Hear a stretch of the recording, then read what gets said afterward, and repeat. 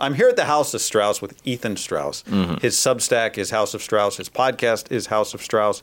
He is one of the most popular sports writers on Substack.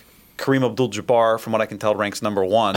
and it's like you and John Canzano, which is great. I'm a John Canzano reader. Reminded of Home Improvement, where they were always saying with Tim Allen, he's like the 4th most popular tool man in the state of Michigan or something like that. Hey, I'll take it, man. I'm very happy with whatever status I can accrue. Well, Substack's on the list. I mean, there's a lot of big picture stuff. He also wrote the book Victory Machine, The Rise and Fall of a Dynasty. Yeah, I got that right. It's a very good book. The breakup of the Kevin Durant Warriors, I guess is what I would call it. But I was watching this morning, the clip came across my YouTube algorithm of, we're almost 30 years since the OJ chase. Oh. And OJ's holed up in his house. You can find the clip very easily. And Peter Jennings is anchoring ABC. And they get a call from an eyewitness. And the guy comes on. He's like, oh, yeah, I'm looking at OJ right now.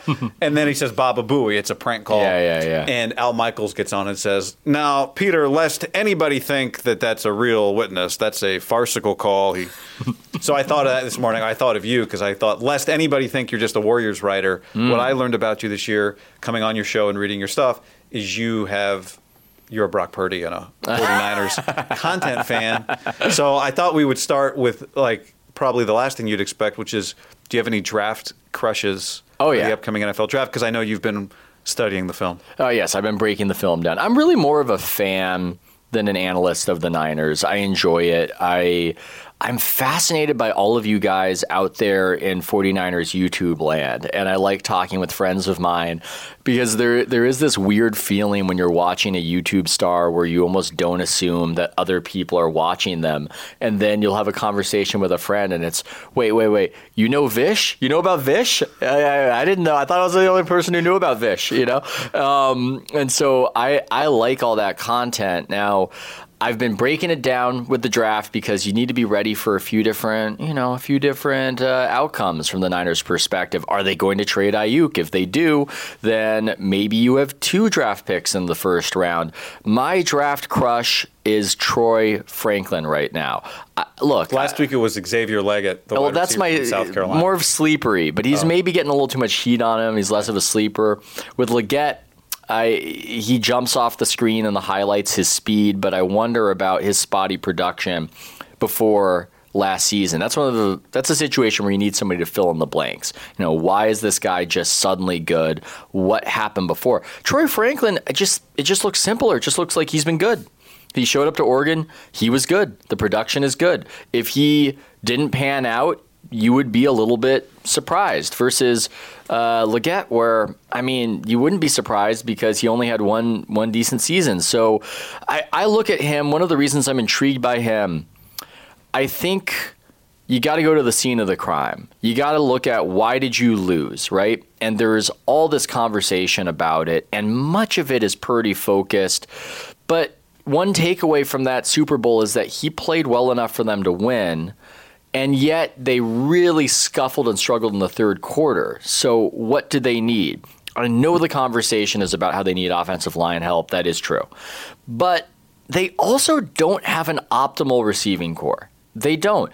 And I feel as though the talent around Purdy has been exaggerated to try to help explain him. Because when you have a guy last pick in the draft play well, then we need to just make it make sense to ourselves. And we go, oh, he must have just this incredible talent all around him. I know Nick Wright has called them the Avengers. And there's good talent. It's the best running back in the league. Ayuk is good. Debo can do things. With him, that's a whole other conversation.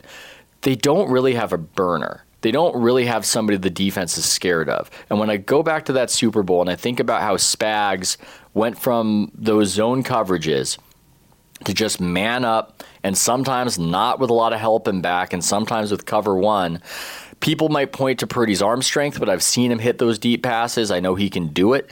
I just don't think that's a choice that they make if there's a guy who can run 4-3 and plays like it and can stretch the defense. So that's why a guy like Troy Franklin, that's why he intrigues me so much, and that's why, I hope he's still there wherever they're picking. Yeah. I like Troy Franklin. As I told you, as someone who covered the Pac-12, I try to check myself and make sure I don't like the guys that I know too well. But he's a classic, just run and throw him the ball and he'll go get it. He's fast. He's the best pro prospect at receiver that Oregon has ever had, whatever that means. I mean, it doesn't mean much, but they also had a very explosive, efficient. They were very efficient offensively. Good run game, excellent run game actually. Yeah. But he was the true number one receiver. So like he was the guy that everyone keyed on, and still he was really productive. I like him. But to go back to your point about the scene of the crime, I think everything you said is true. But to me, the game came down to two moments in time where Steve Spagnuolo won the chess match over Brock and Kyle. Yes. 3rd down and 4, the 2-minute warning, 3rd down and 4 at the end of the Niners' first overtime or only overtime possession.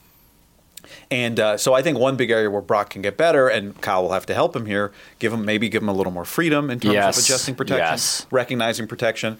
I think Ayuk was open more than he got the ball, and I think the pass rush was a part of why he didn't get the ball more.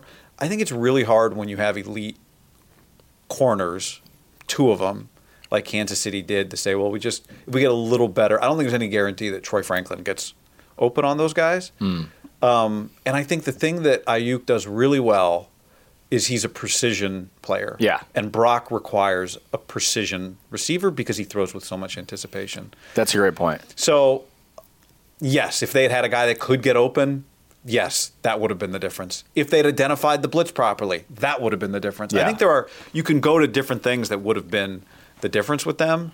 And I disagree a little that they're not I think they are a complementary group. They could be more complementary. Oh, no, I think they're complementary. Don't get me wrong. And I think Ayuk is great. I'm not trying to slight him. And to be clear, Ayuk saved the season by catching. He probably saved the season in Green Bay by catching that diving slant route, right? You almost take it for granted because it all works out. You're not talking about the deflected ball. No, the deflected ball to me. The deflected ball is kind of interesting to analyze because that's the one people seized on as, oh my God, what a luck strike for Purdy.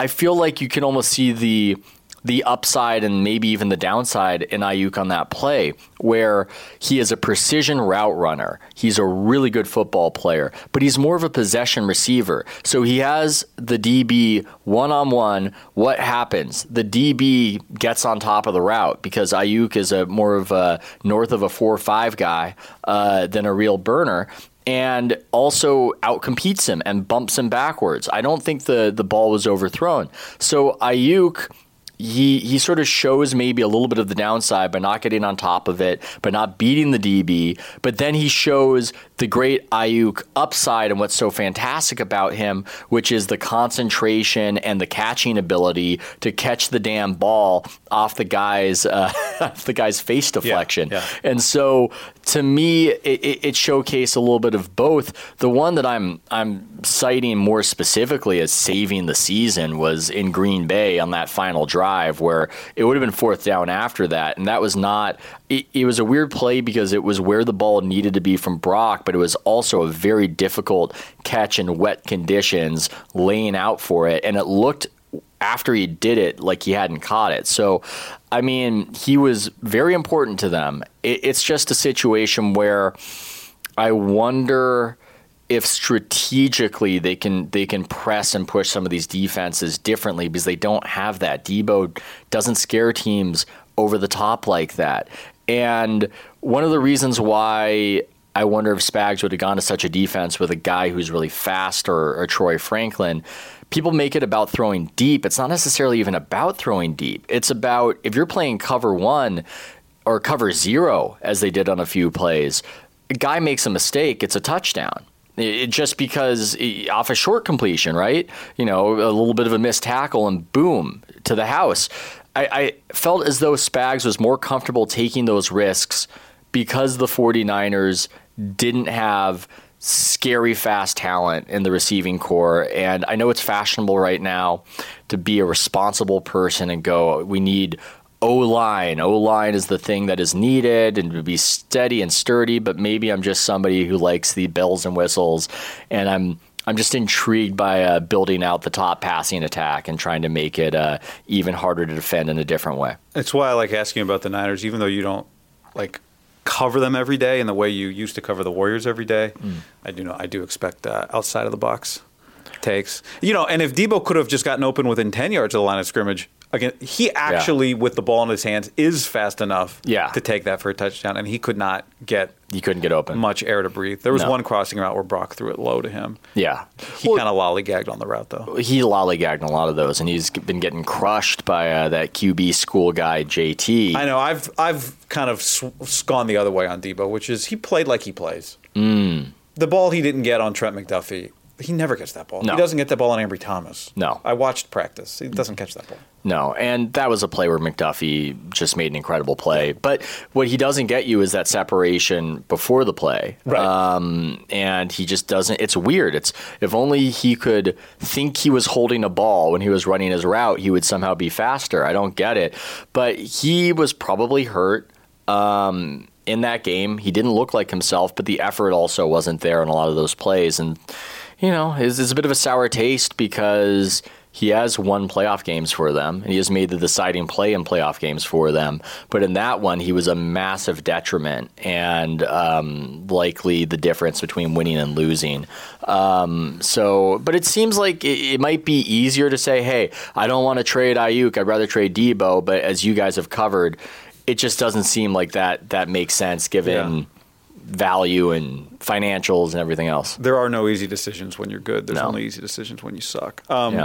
So I want to go back to the book. Oh. As it relates to the Niners. Your experience covering a dynasty. What they did was they had all these stars. Yeah. And then they did what you can do in basketball is just go get another star. Yeah. And it worked. And they had Kevin Durant, and it was amazing. So from your experience with dynasty building and dynasty breaking, the 49ers are not a dynasty because they haven't won a championship, but they've had it was called like the Dynasties of Pain. And this 5-year run is top 10 in the NFL for like as much as they've won without actually finishing the job. It's nearing Buffalo Bills 1990s-esque. It's getting to that territory. You lose one more Super Bowl, and now we're in that range for sure. Yeah, right? we're within striking distance. So I think a lot of people are setting this year up as a last dance. And I don't see it that way because they have a young quarterback. Yes. And I'm a bigger believer in that quarterback than a lot of the media. And so I view it as, hey, he might have missed his shot because it was such a great shot, and you never know when you're getting back. There's some beeping. Somebody is trying to get into an office. The House of Strauss? Somebody's trying to break in. So with Purdy, I'm optimistic. I love what I saw. You look at the All-22, you could find some throws that he would like to have back. But a lot of times guys weren't open. Spags outsmarted Kyle, frankly. He threw the man defense at them in the third quarter. He went away from zone. You covered that. And the 49ers didn't respond quickly enough. And if you're a football fan, you likely know that there are routes that are good against man and there are routes that are good against zone. And it appeared as though the Niners just didn't have the right routes at that critical point in the game when the Chiefs changed up their strategy. And I felt like Purdy did really well, but I would say that about the year. I feel like it's underrated. He had the best passer rating. He had the best QBR. That doesn't mean he's the best quarterback, but it's oddly dismissed in some quarters of the media and just not believed that the guy is doing what he's doing. I happen to, and this might be a radical belief, I happen to think with quarterbacks, for the most part, what you see production-wise is what you get. We don't have many examples historically of a quarterback going to a new situation and just becoming a dramatically better player. It happens about once a decade. You'll get a Rich Gannon, maybe you could say Geno Smith for this decade, but for the most part, quarterbacks are helped by the talent around them, but they tend to produce what they produced. I watched the Chargers growing up. I grew up in San Diego, and Tomlinson, you might have said, hey, maybe Drew Brees isn't as good as we think because Tomlinson is there, but Drew Brees goes off to the Saints and shows that, no, he actually is Drew Brees.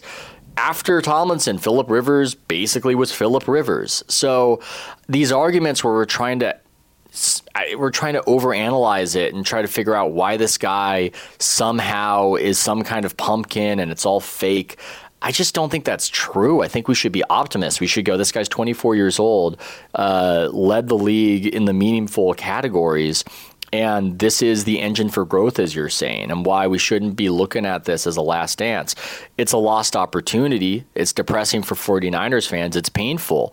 But you might have this guy for a decade. And it's funny how few people just want to believe in that. And I happen to feel differently. I can't predict the future, but I actually think that Nick Wright, enemy of the Bay Area right now, has a good point sometimes, because he'll be arguing the anti-Purdy position and then saying to his interlocutor that, well, you don't believe in him because I say, is he elite? Or I ask, is he elite? And you buckle, you pull back from that. Right. I think it might be time to just start saying he is. It might be time to start saying, why do we give these quarterbacks who don't do as well more credit?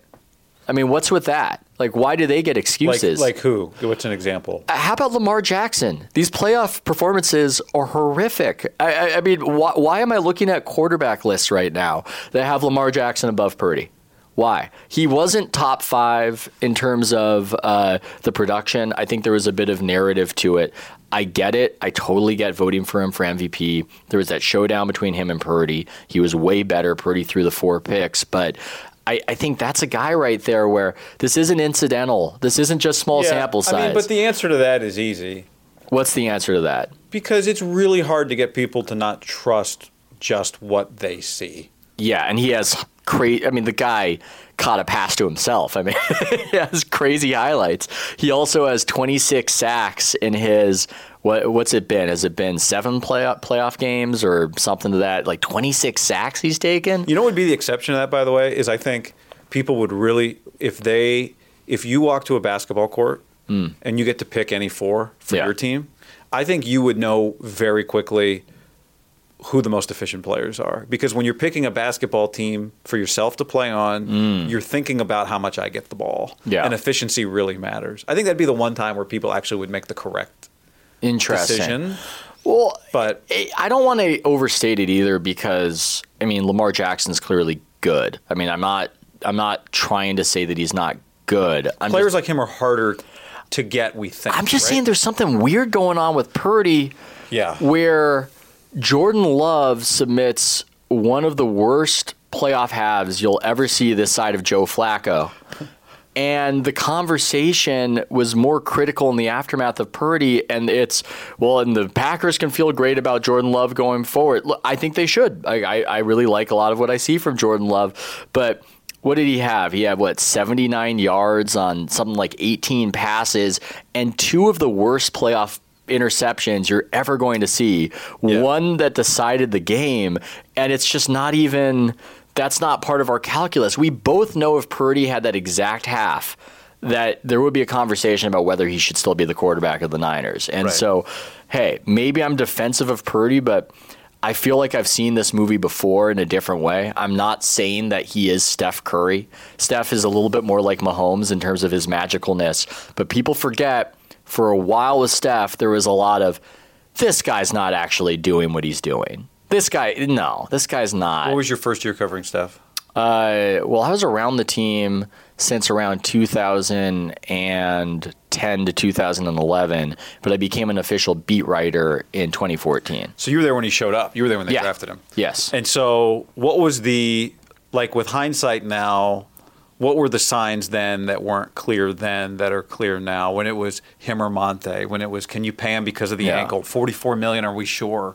Right? Yeah. Like, were there any lessons from that applied to the Niners? Yeah, one of the lessons is that if somebody has some sort of just advantage, they can build their game on that. That's at least true in basketball.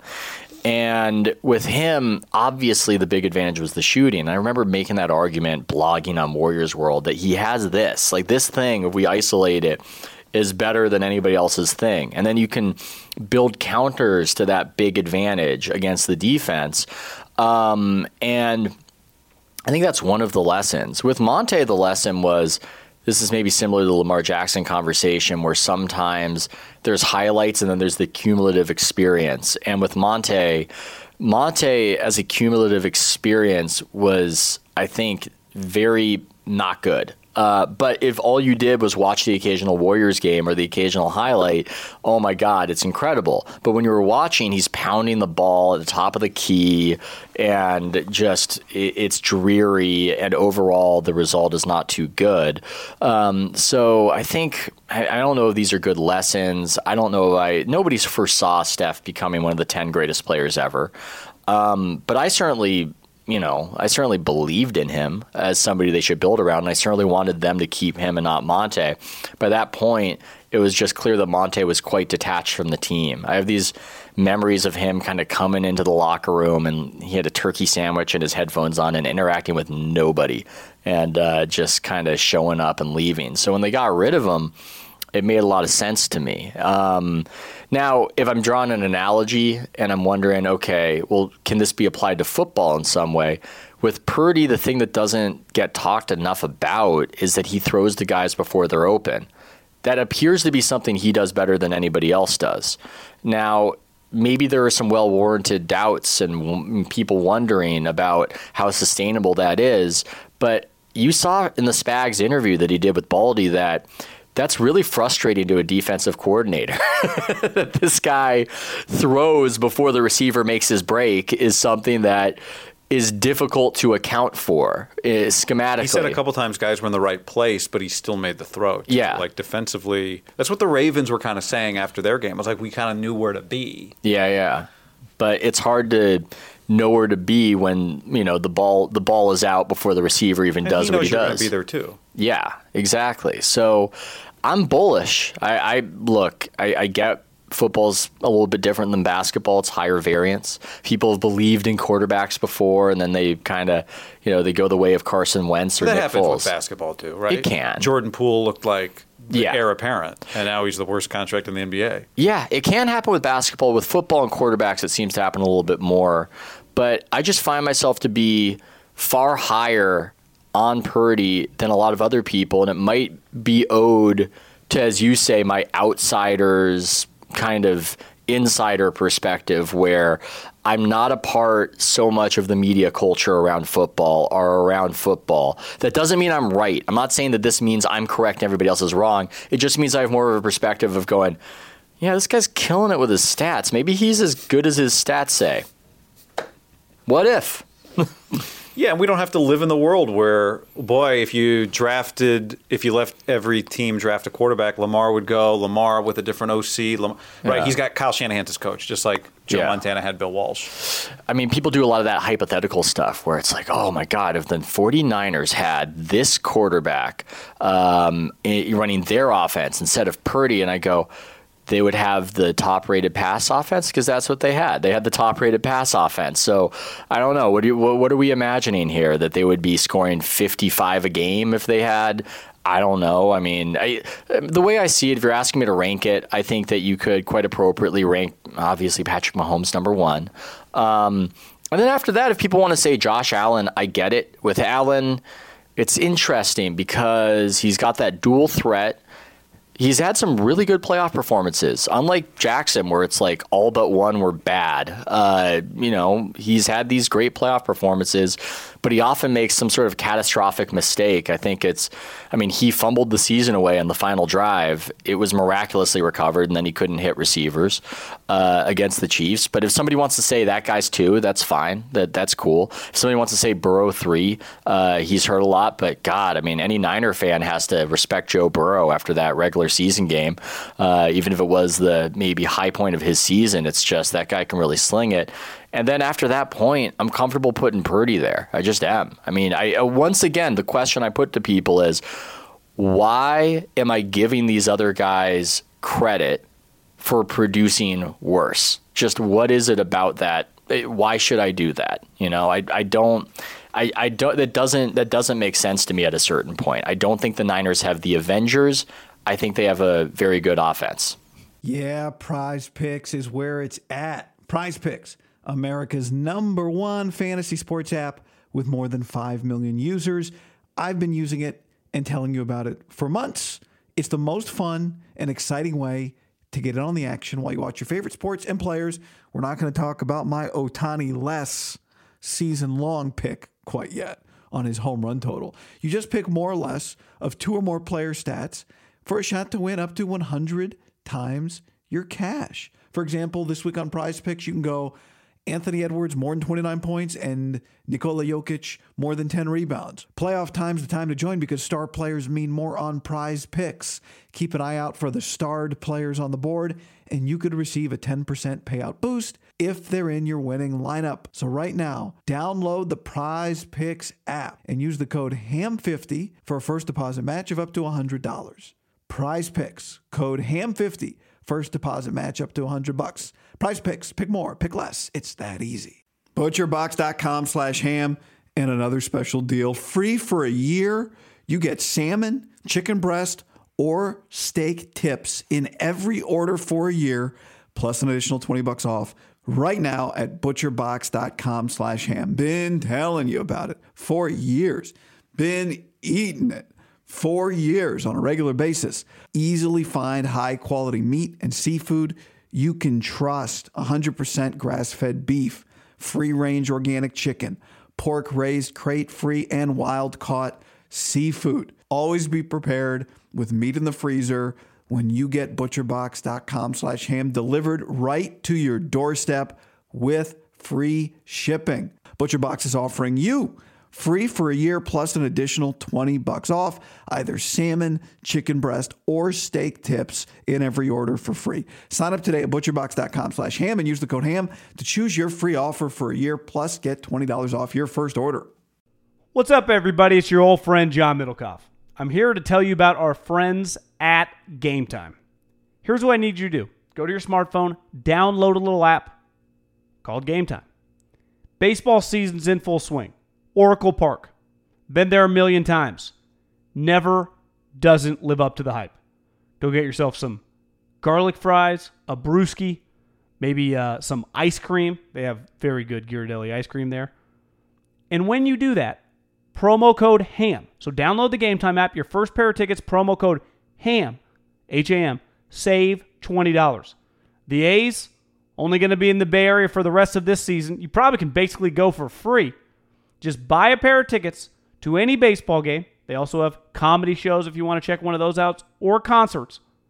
Game Time app, promo code HAM, save yourself $20. We don't even need a thank you. Just hammer that promo code.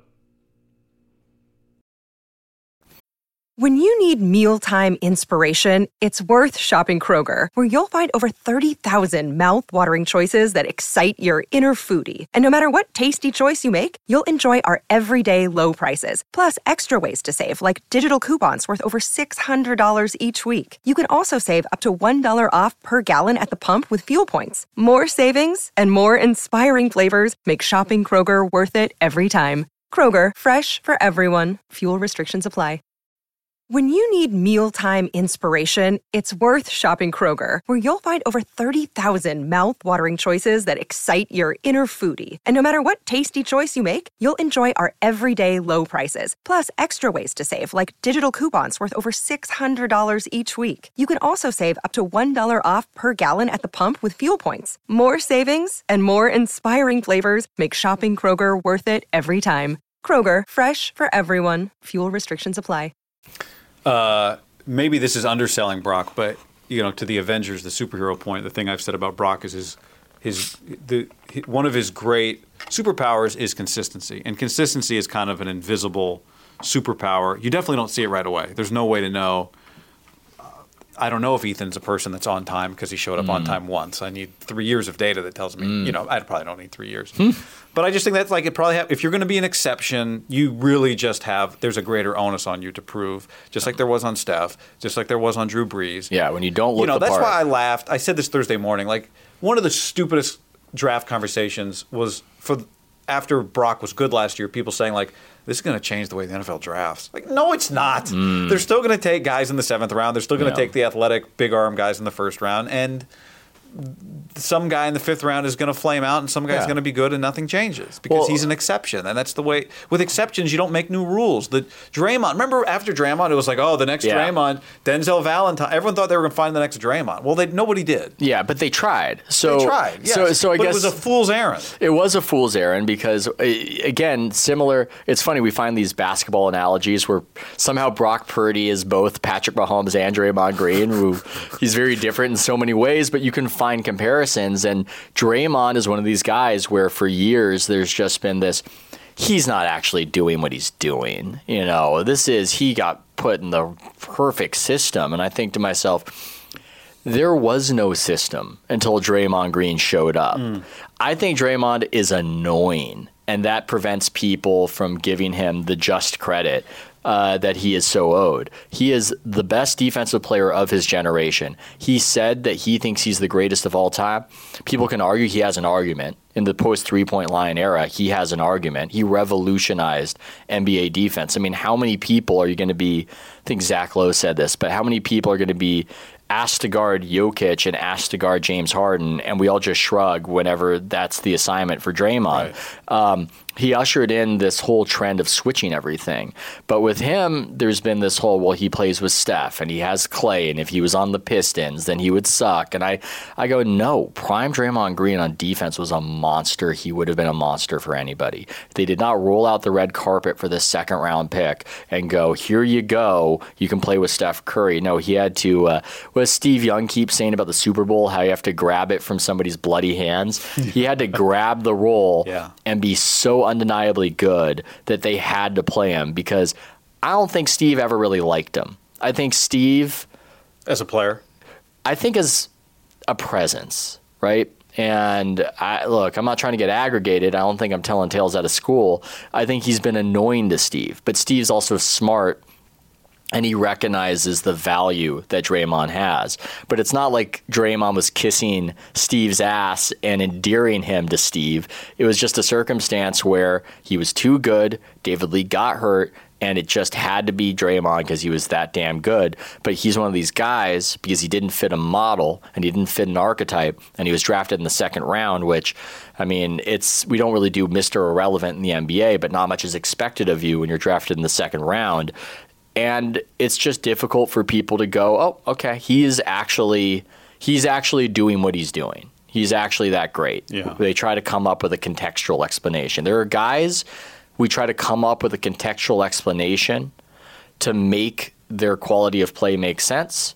And then there are guys who are drafted top 10 where if they're good, we just go, they're good. We don't go, Joe Burrow, I mean, those 2 receivers that he has, I mean, who has a receiving core like that? It's true, by the way. And I think Joe Burrow is great. I'm not making the argument to detract from it. I'm just making the observation that because he was so highly touted, that's what people will go to, versus if, I don't know, Joe Burrow never became who he became and that Browning guy did, and he was good, then we would obviously be going, look at those 3 receivers. Right. So. Right. Yeah. Mahomes has proven he doesn't need Tyreek, but nobody was saying, well, he has Tyreek during the Mahomes. So Purdy is Draymond. I think there's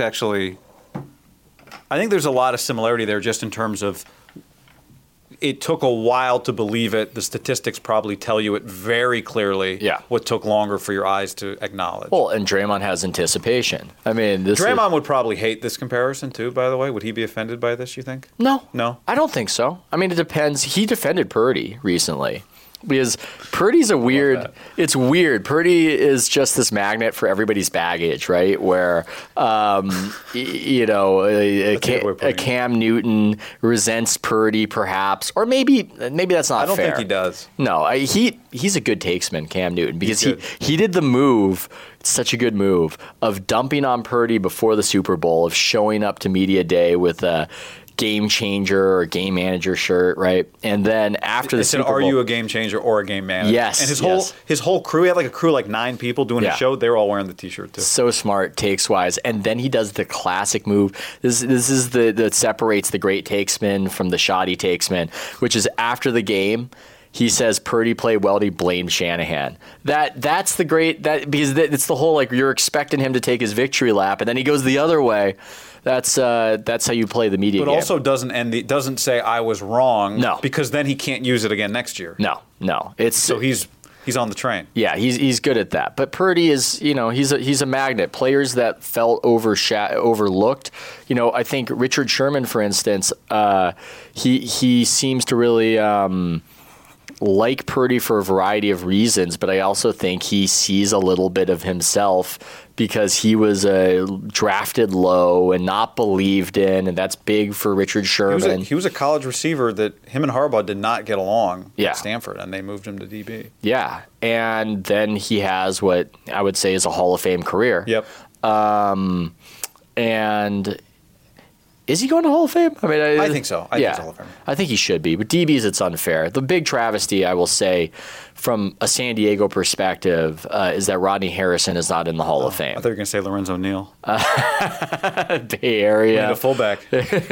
Lorenzo Neal was very good for those teams, but it's a hard Rodney's it feels like Rodney, I haven't really looked at it. I would think he'll eventually get in, given the Super Bowls in New England. I don't know of a guy with the production he had who isn't in it. And just an incredible player and the most feared, intimidating hitter of that era, but also a guy with great ball skills who came down with a lot of interceptions. And he had a football life about him. Yeah. So and now I'm starting to doubt myself. I'm like, did he make the Hall of Fame? And I didn't know that, but I'm pretty sure Rodney Harrison is not in the Hall of Fame. I'm pretty sure he's not. So, yeah, that one. But we can Google that after. I'll edit this out. Yeah. That one needs to be corrected.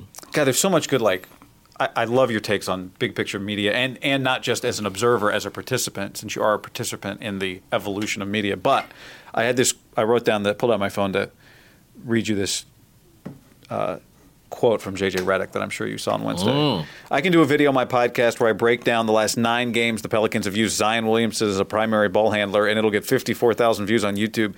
But I won a call out a coach yesterday, Doc Rivers. Oh, and that gets tens of millions of engagements. So that's the ecosystem we live in. So do fans actually want to be educated or not? Oh, God. What a humble brag. 54,000. Only 54,000 on your video. Yeah. Oh, yeah. You're practically just wasting your time doing that. Yeah. Sorry, what did you want to ask me about this? So my question to you is he asking the right question when he says, so do fans actually want to be educated or not? Well, sorry about that. There's a problem with drinking soda stream while being interviewed. The answer, of course, is that some fans want to be educated and some fans want other forms of entertainment. Hundreds of thousands of people watch the QB school videos, breaking down the All-22 in granular detail, sometimes in these videos that go over an hour long. So there is obviously an appetite for something like that. But I find the comparison to be totally absurd. Really, you're going to fault what fans want when you're roasting your Hall of Fame coach? I'm sorry, that's more interesting than Zion Williamson being the ball handler on a team nobody watches. That's just, maybe I'm a Philistine, folks. I'm sorry. Maybe I'm just some sort of blithering idiot that prefers the content of J.J. Redick slamming Doc Rivers to whatever the Pelicans are doing with their offense. I think that's not about fans being dummies, and if you're failing to connect with them in explaining the strategy, I think you got to look in the mirror. I don't like this whole blaming fans about it. Fans want to know about the games. They just don't want something arcane and boring. When I started covering the Warriors, they had a play that really resonated with fans because I think it was digestible, and it was elevator doors. And it was this play where 2 screeners right in front of the three-point line would come together like elevator doors right in front of the defender chasing Steph, and the defender would slam into them, and Steph would shoot the three-pointer. And I remember Gary St. Jean would always be yelling, "Elevator!" Well, I'll take a little bit of credit for helping popularize it because I didn't know what it was, and I asked them what it was, and they said elevator, and I saw it take off. And I started to see announcers say it when it was happening in the games. And generally with basketball, that doesn't happen, and we don't explain why whatever's happening is happening out there. Yeah. And I think it's because it's complicated. There's jargon. But in the case of elevator doors, we had found a way to give it a description that made it make sense. You go, oh, there are elevator doors, right? I get that. I understand that. I think that's your challenge if you're trying to explain strategy, is to find the right metaphor. Because even if what's happening out there is complicated, at its baseline, there is a simple story about what one team is trying to do and what the other team is trying to prevent. I'm a big believer in the physicist Richard Feynman's his rule that if you cannot explain something simply, then you do not understand it. This was one of the most brilliant men in the history of the United States. He was called upon to explain why the Challenger crash happened, and he explained it using a paper cup in very simple terms because he knew the specifics just that well and had an interest in conveying it. And so I really don't like that approach of castigating the audience and blaming them for having the wrong kinds of motivations. I think that there is a fantastic appetite out there to know more about the things people are interested in. People who watch your content and who follow the 49ers, they don't just want cheap clickbait. They want substance. They want to know more about what they're interested in. So I don't agree with what Reddick said. I find it to be a bit of an annoying humble brag. 54,000. Somebody looked it up. It was actually 30,000. So that was a little interesting right there. It's kind of funny. Well, I love when, guys become part of the media, which is literally everything other than playing. If you're talking about it, you're either a fan or you're media, and act like, well, I'm only part of some of I'm only the high level stuff. I'm not, well, you're on First Take every day, which is fine. Like, I actually have no beef. I got no beef with any of those shows. But who's the host? Thompson's the last name, the Plain English podcast from The Ringer. Is it Alex Thompson? No, it's not Alex. But Derek Thompson? Might be Derek. But regardless, it's a Thompson. It's not Ben Thompson. He said it's not Ben. He said something recently about the New York Times about how the lifestyle stuff is what funds the war coverage. Yeah. And it's not that nobody wants the news. It's that 54,000 people want the news and 3 million people want the Doc Rivers thing. Yes. And some of the people who want the Doc Rivers thing want the news, and some of the people that want the news will also want the Doc Rivers thing. Well, but it's not one or the other. It's not about them having a stupid interest, because that's human. The critique he made of Doc Rivers is that he never is accountable. This is the exact critique that's being levied against Kyle Shanahan right now. That's interesting. That's Shakespearean. We're talking about pride. We're talking about where it's ego. coming from, though. Oh, yeah. One's a guy who played for him, and the other is... Yeah, I would say. No, that's going to make the news when you... I think what I think happened, what I think went on right there, people wouldn't admit to this, but they get more than what they bargained for sometimes when they're seeking attention. Yeah. I wrote an article in the Free Press about the Cavender twins, TikTok stars / basketball players, and they objected, I think, mostly to the headline, but they went after me. And I was talking about with my friend because it was a bit of an Their lawyer did too. Or their lawyer went after. Their agent. Their agent, yes, their agent did too. And I was talking that week, but it's a little uncomfortable. It's uncomfortable when you're in the news. You might be well suited for it or better suited than other people, but for 99% of people, it's not fun when you're being criticized publicly. And I was talking about it with my friend, and he said, well, you didn't do this article for your own site. You did it for this bigger website. Well, why'd you do it? And I go, well, I guess I wanted, get my name out there, more engagement. And he went, well, looks like you got what you wanted. Good and hard, you got what you wanted, and you don't like it. And I think this happens sometimes where somebody is on a platform and they're aware that this is going to get a big reaction. And I'm sure Reddick felt that way. He saw people dumping on Doc, right? It's now safe to dump on Doc, and he wanted to get on that train. I think he meant what he said, but he wanted to get on that train. And then when it's international news, you go, oh, I don't feel so good. Like, this is a little queasy for me. Yeah, I wanted to hit him. I didn't want to punch him hard in the eye. Yeah, and I just know people are criticizing me, and maybe asking some uncomfortable questions about what I was doing in those playoff series. Yeah. He was not good. I feel like that's the unsaid part because people don't want to admit that. It would be weird if Reddick went on First Take and went, Look, I meant what I said about Doc. I just wish I hadn't said it because now I feel uncomfortable. Right. But instead it comes out as, why do you stupid fans like this? Why did you make me do this? Why'd you give me more than what I asked for? Why didn't you just praise me for my Zion take? I only asked for 1 scoop of ice cream. You gave me 7. Yeah, I think now I have a stomach ache. That if I were to psychoanalyze from afar, I think that's what's happening right there. Because I've been in it. I've been in that mix a little bit. Not to the degree of him, because he's actually famous. And I'm just. Would you do it again? Would you write that article again? The Cavender thing? Yeah. Yeah, I would do it again. It was worth the week of. I didn't unease. Yeah, I didn't enjoy. I don't enjoy that. It lasts for about a day, and it's wildly uncomfortable because you feel like.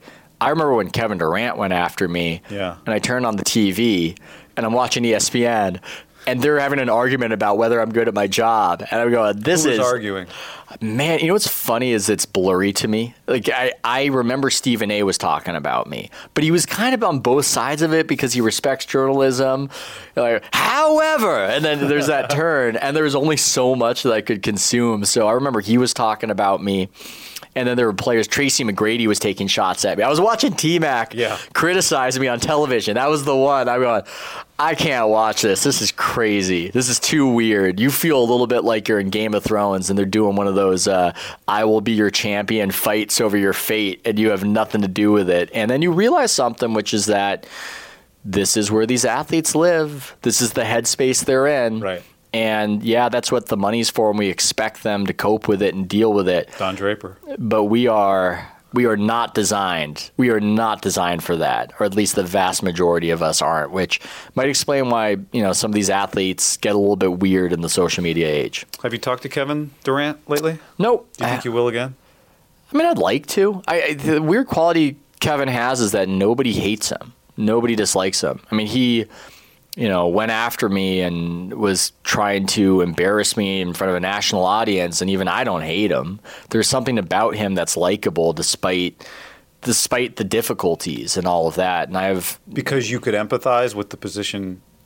I think it's just something about his personality. Yeah. I think when he's running, when it's good and he's not in a mood, he's just a really easy guy to talk to. And he's a lot of fun to talk sports with, too. He's somebody who could have a radio show and has a bunch of takes and everything. So, no, it's no great desire. I'm not trying to broker a sit-down with Kevin Durant. I'm sure he wouldn't want to do it, but I've got no issue with him. And if he ever wanted to come on the House of Strauss, I certainly wouldn't say no. I just don't anticipate that happening anytime soon. Last question for you. Bigger draft bust. James Wiseman. Yes. Trey Lance. I'd say Wiseman. I'd say I know I said yes before you got to the Lance, but a lot of it just has to do with how the story ends. And there was no Brock Purdy at the end of that whole Wiseman experience. There was a championship that was just kind of incidentally won without Wiseman's help. So I guess that's a happy story. And part of that story was made the more remarkable because of the fact that he failed as a pick. Yeah, but you take a hit from Lance, you lose this draft capital that's disappointing, but you ultimately get Purdy, which, again, it's underrated how absurd it is. This is part of my pro-Purdy agenda. Yeah. I just, the way people talk about the situation is totally backwards, where it's like, oh my God, he fell into the right situation. He got so lucky. It's just, he saved everybody's ass. They would all be fired if he wasn't just randomly good. I mean, my God, it's just unbelievable how much the credit should be flowing in that direction versus the other way. But I think you've got to look at the context of the situation when we're talking about a bust. And, they both have been tremendous busts. But in the case of Wiseman, him being a bust has hindered them for the next decade. If they had drafted Tyrese Halliburton instead of Wiseman, and God knows, I wasn't pressuring them to do any of this. I think that was a really hard draft. Yeah. My opinions on it all sucked. We didn't have a complete college basketball season. It was the pandemic. I get missing on it. But if they had gotten Halliburton, which the advanced stats said to get Halliburton, but he was another one of these situations where he didn't look like he was doing what he was doing, so you don't pick him. if they had him, then you just look at, oh my God, what's their title window? What's their next 10 years?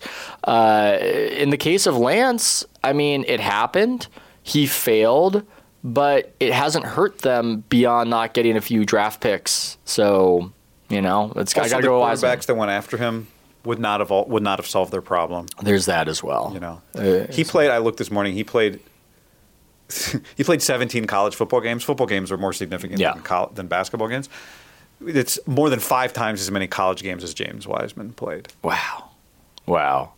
But yeah, no, Wiseman could teach you a lot about basketball just in superficially looking like he's doing the right things, but giving you a master's class in what actually matters and wins, because you start noticing all these things that aren't being done. What they say in jazz, the notes that aren't being played.